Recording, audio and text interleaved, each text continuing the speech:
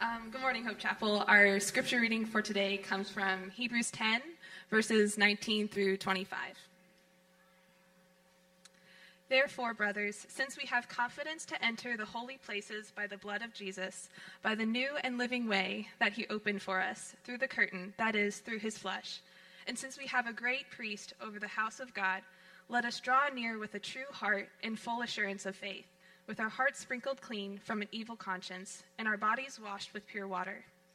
Let us hold fast the confession of our hope without wavering, for he who promised is faithful. And let us consider how to stir up one another to love and good works, not neglecting to meet together, as is the habit of some, but encouraging one another, and all the more as you see the day drawing near. This is the word of the Lord. It is absolutely true and given to us in love. Well, good morning. I was crying during the last song, so I'm like, oh. So I might cry as I'm standing up here. We have been through a long, hard year. And it's just a joy to be back together, to hear people sing, to be able to see faces. And so I'm grateful. I'm grateful to you for persevering this year with us. I'm grateful to all the volunteers. I'm grateful to the staff, to the elders, to the deacons, community group leaders, youth leaders, for getting us through a very difficult year. And I'm grateful that we're here this morning and celebrating the fact that we're back together. So I'll try to pull it together and get through this. This morning, we're entering the home stretch in our study of the book of Hebrews. The author of Hebrews was writing to a Jewish Christian audience who had been following Christ for some time and whose faith in him had begun to wane as their Jewish friends were encouraging them to turn back to Judaism. Throughout the letter, the author keeps reminding them that Jesus is better than anything that Judaism has to offer. Jesus is better than angels, Jesus is better than Moses, and Jesus is better than any earthly high priest. Now this morning we read verses 19 through 21, and we see that the author is repeating these themes about Jesus and what he has done. He tells us in verse 19 and 20 that Jesus is indeed the great high priest who through the shedding of his own blood tore the curtain that existed between sinful man and holy God. He tells us that Jesus established a new covenant where our righteousness does not come from works or animal sacrifices, but from Jesus Christ himself. Jesus has given us a new identity, a new power through the presence of the Holy Spirit, and a new community which we belong. Jesus is the living way. He is the only way in which humanity is restored to the Father. And since Christ has done all of these things for his people, the author turns our attention and calls us to do two things this morning. The first is he calls us to draw near to God. And then secondly, he calls us to persevere. Let me pray for us. Father, we're grateful this morning. We're grateful for the opportunity to be here unmasked in this place, lifting our voices to you. Lord, we couldn't have made it through the last year had it not been for your grace and your mercy and your strength and your goodness to us. And yet we acknowledge that over the last year we suffered so many losses, so much pain and heartache.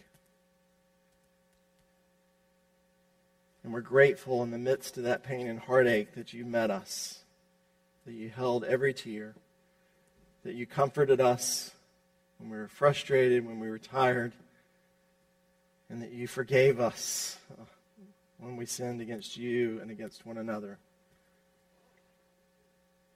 And Lord, We're grateful today for a new beginning. And we pray, Lord, as we look at this ancient text, that you would give us ears to hear, Holy Spirit. That you would transform our hearts and our minds. And we pray this in the powerful name of Jesus. Amen. So you can look in your bulletins or you can open your Bible. And the first call that the author gives to us this morning is he calls us to draw near to God. Now, before creation, there was a divine romance which existed between God the Father, God the Son, and the Holy Spirit. The three persons of the Trinity, with their unique personalities and functions, they lived in perfect relationship with one another. And we can only imagine the conversations that took place between them. God the Father sharing incredible stories as God the Son and God the Spirit attentively listened to and hung on to every word. There was great laughter and so much love that one day the 3-in-1 decided that they wanted to create man and woman and invite them to come and be a part of this sacred romance.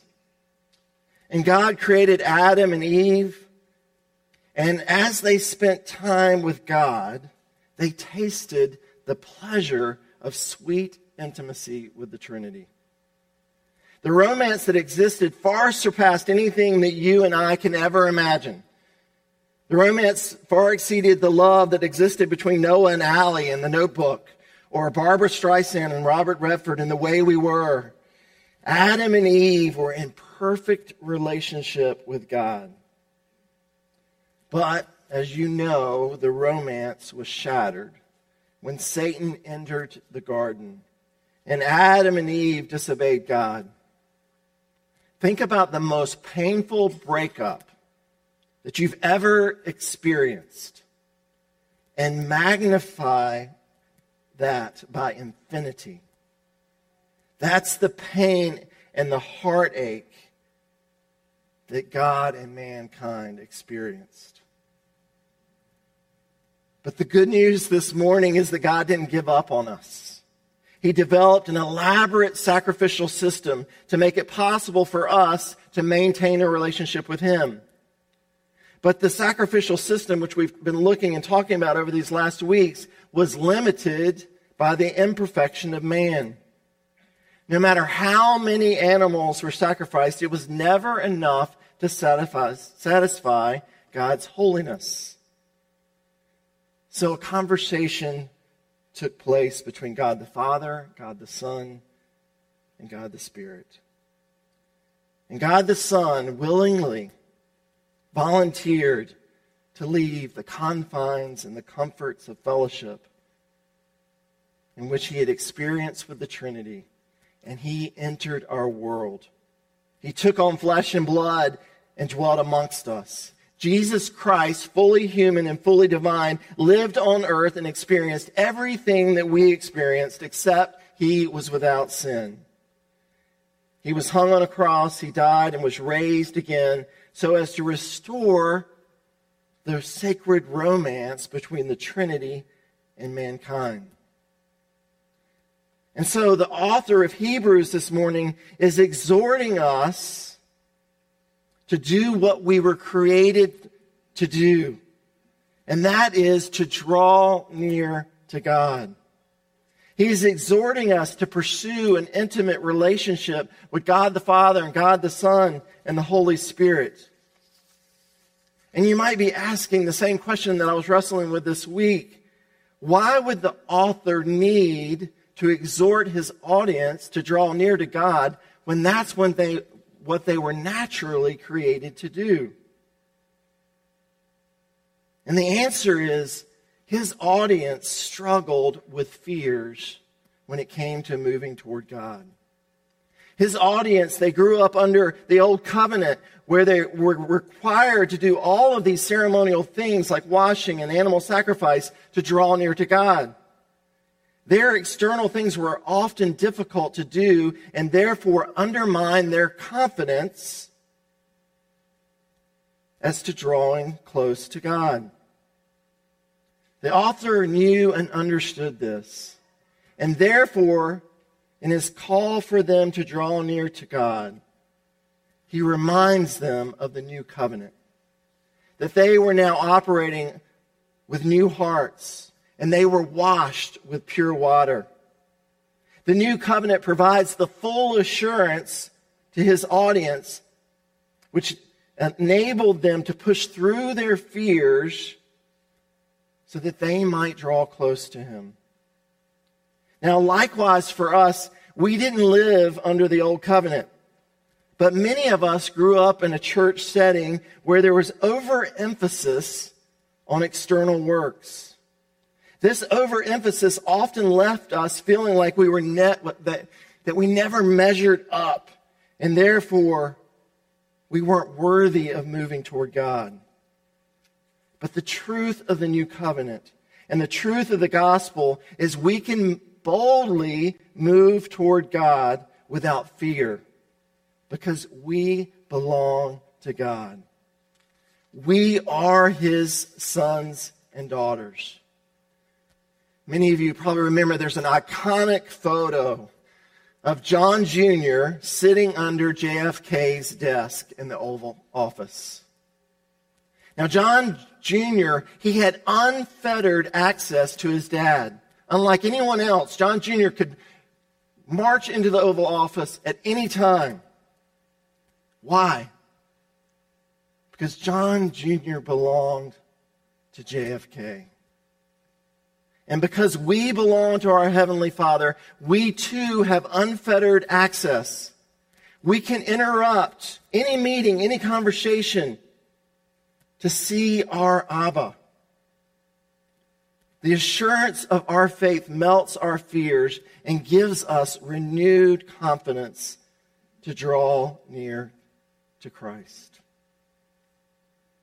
And since Christ has done all of these things, we can move toward God with confidence and assurance.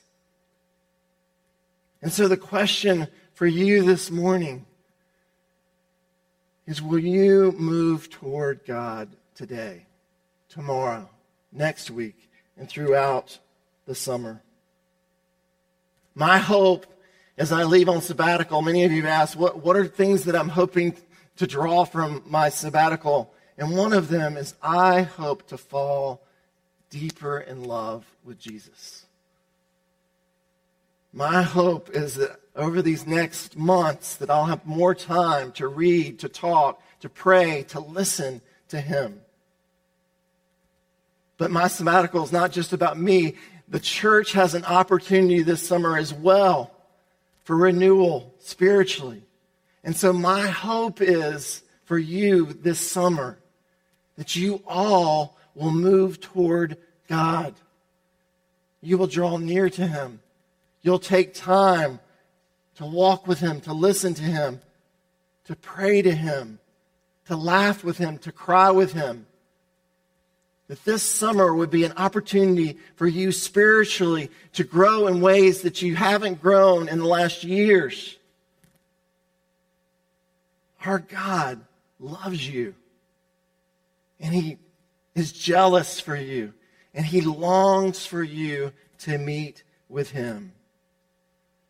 Scripture says, draw near to God, and he will draw near to you.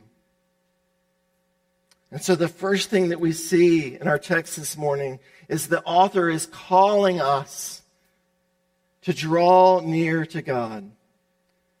The second exhortation that we see from our text this morning is the author is calling us to persevere.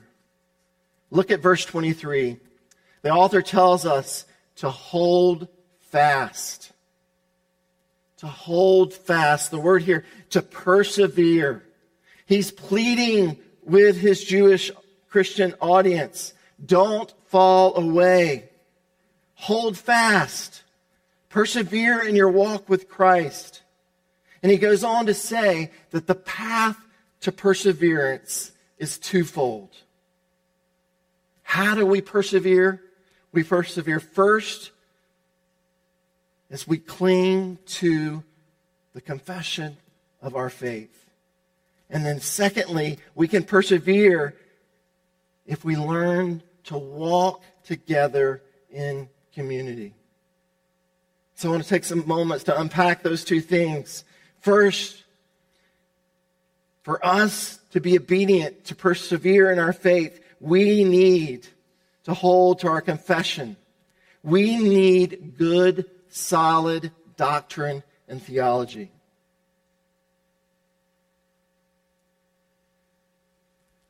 The truth is that the truth is under assault.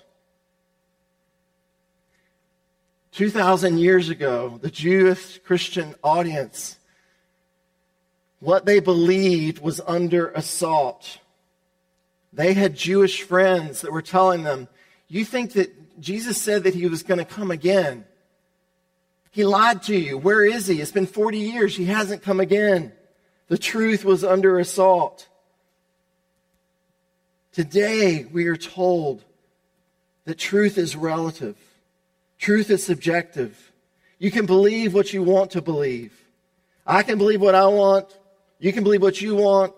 And simply, we can speak our own truth to one another, even if it contradicts one another. And therefore, the Bible, which espouses one truth that we are all subject to, the world is telling us that it's ridiculous. And if you want to hold on to these ancient truths, then you're being narrow-minded, unloving, uncaring. And the temptation for us as we follow Christ is not to throw away the whole Bible, but instead to slowly begin to shift on things we once held to firmly. And I've seen this amongst my seminary brothers who graduated with me back in 2000. Over these last 18 years, I've watched some of them slowly begin to let go of the truth of Scripture and tweak it here and there. And then what I've seen is they've continued to do that. Some of them who were trained alongside of me are no longer walking with Christ at all. There's a slippery slope when we begin to let go of the truth and shift in our beliefs. Therefore, the author says, the way to hold fast, the way to persevere is to cling to your confession of faith. Cling to what the Bible says about creation. Cling to what the Bible says about the fall. Cling to what the Bible says about redemption. And cling to what the Bible says about restoration. There is one truth and many legitimate summaries.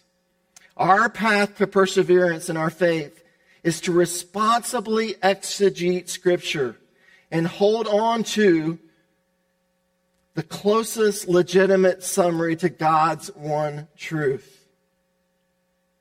Now, this cannot be done alone, and it certainly can't be done and directed by social media. But instead, it needs to be done using the tools of biblical and historical theology, and done as we lean into our brothers and sisters who hold fast to the inerrancy and infallibility of God's Word. So contrary to what the world says, sound theology and doctrine is a good thing.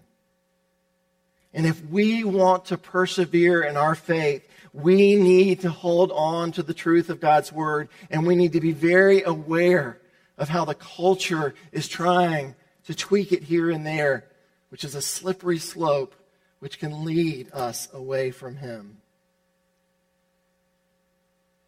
So as I leave on sabbatical, I know that some of you here are struggling over what you believe. This last year has been so difficult. It's brought out the best of us, and it's brought out the worst in us. And one of the things that I've noticed over the last year is the truth of God's word has been under assault. And I want to encourage you to hold on to the core Christian beliefs. I want to encourage you to continue to study God's word on your own and in community. The word is a lamp unto our feet and a light unto our path. In The Lord of the Rings, the Fëanor Galadriel gave a gift to the elf queen. She gave it to Frodo Baggins, and it was a light to use in dark places. She told him, it is a light that will lead you when all other lights go out. Likewise, Scripture is the light which will lead us when all other lights go out. It is the light that will help us persevere until Jesus returns. And so, how do we persevere? First and foremost, we hold to the confession of our faith. You hold to the confession of your faith. You hold to the truth. Secondly, we persevere as we hold on to one another. The pandemic, it caused such great devastation all over the world, from loss of life to loss of jobs to the loss of our way of life. And one of the most devastating losses for the church over the past year has been the inability for us to safely meet together in person for corporate worship. And while we and other churches have found creative ways to meet via live stream, Zoom, and outside, all the statisticians are saying that probably 30% of those who attended church pre-pandemic will not be coming back to church once the pandemic is over. But if we are to stay the course, if we are to persevere in our faith, the author is urging his Hebrew audience, he's urging us, saying that you cannot live out your faith alone. In verse 24, one of the most quoted verses in Scripture, it says, "And let us consider how to stir up one another to love and good deeds, not neglecting to meet together, as is the habit of some, but encouraging one another, and all the more as you see the day drawing near." We need each other. With all of our differences, with all of our gifts, with all of our talents, we need each other to stir one another up, to motivate one another to love and good works, to challenge one another to pursue love over hate, to pursue godliness over sin, to pursue truth over lies, and to pursue mercy over punishment. The temptation will be strong this summer, like it was 2,000 years ago, to neglect meeting together as a church body. But the author says if we are to persevere, we need to walk in community with one another. We need to intentionally move toward one another. And I know the timing of Daniel's departure and my sabbatical aren't what we anticipated. But I believe with all of my might that God is sovereign. He chose for Daniel to leave and for me to go on sabbatical at the exact same time for you. I believe He's ordained this season in Hope Chapel's life. This is an opportunity for all of you to move toward one another, to love one another, to pursue one another, to lock arms with one another, to use each of your gifts. And every one of you has gifts and talents. And like never before in the history of Hope Chapel, we need your gifts and talents. And so if you are in town, I hope that you come and worship here. or you worship through live stream. I hope that you continue to meet with your community groups, that you pray together, that you laugh together, that you speak truth to one another. I think God is going to do some incredible things this summer in the life of this church. So much so that when I come back at the end of the summer, I'm not even going to recognize Hope Chapel, because y'all have grown and changed so much in so many good and godly ways. That there's going to be new faces here, new people that I've never even met. That we're going to see people come to Christ this summer because of your love for one another. This is such an incredible opportunity. And I promise I will pray for you every day this summer. I will pray that you persevere, that you hold fast to the truth of God's word, and you aren't detoured by culture or the world or Satan. I'm going to pray every day that you don't forsake meeting together. And so if you're in town, you're here, or you're watching live stream. And if you're in town, you're at your community group. If you're in town, you're coming to prayer during the week. If you're in town, you're just dropping by the office to encourage Michael and the other staff, to lock arms with them and say, hey, we're here to help. Whatever you need, we'll do it. I'm going to pray that for you. And I believe it's going to be one of the best summers of the 13 summers that we've had here at Hope Chapel. And so the question for you this morning is, do you believe that? Are you willing to sacrifice time, gifts, money, talents, whatever, maybe even vacations, so that you can come and be here and worship, so that you can lock arms with one another, so that you can be at Serving Greensboro to care for the city? Are you willing to do that? Left to yourselves, it's impossible, but you have the Holy Spirit dwelling in you.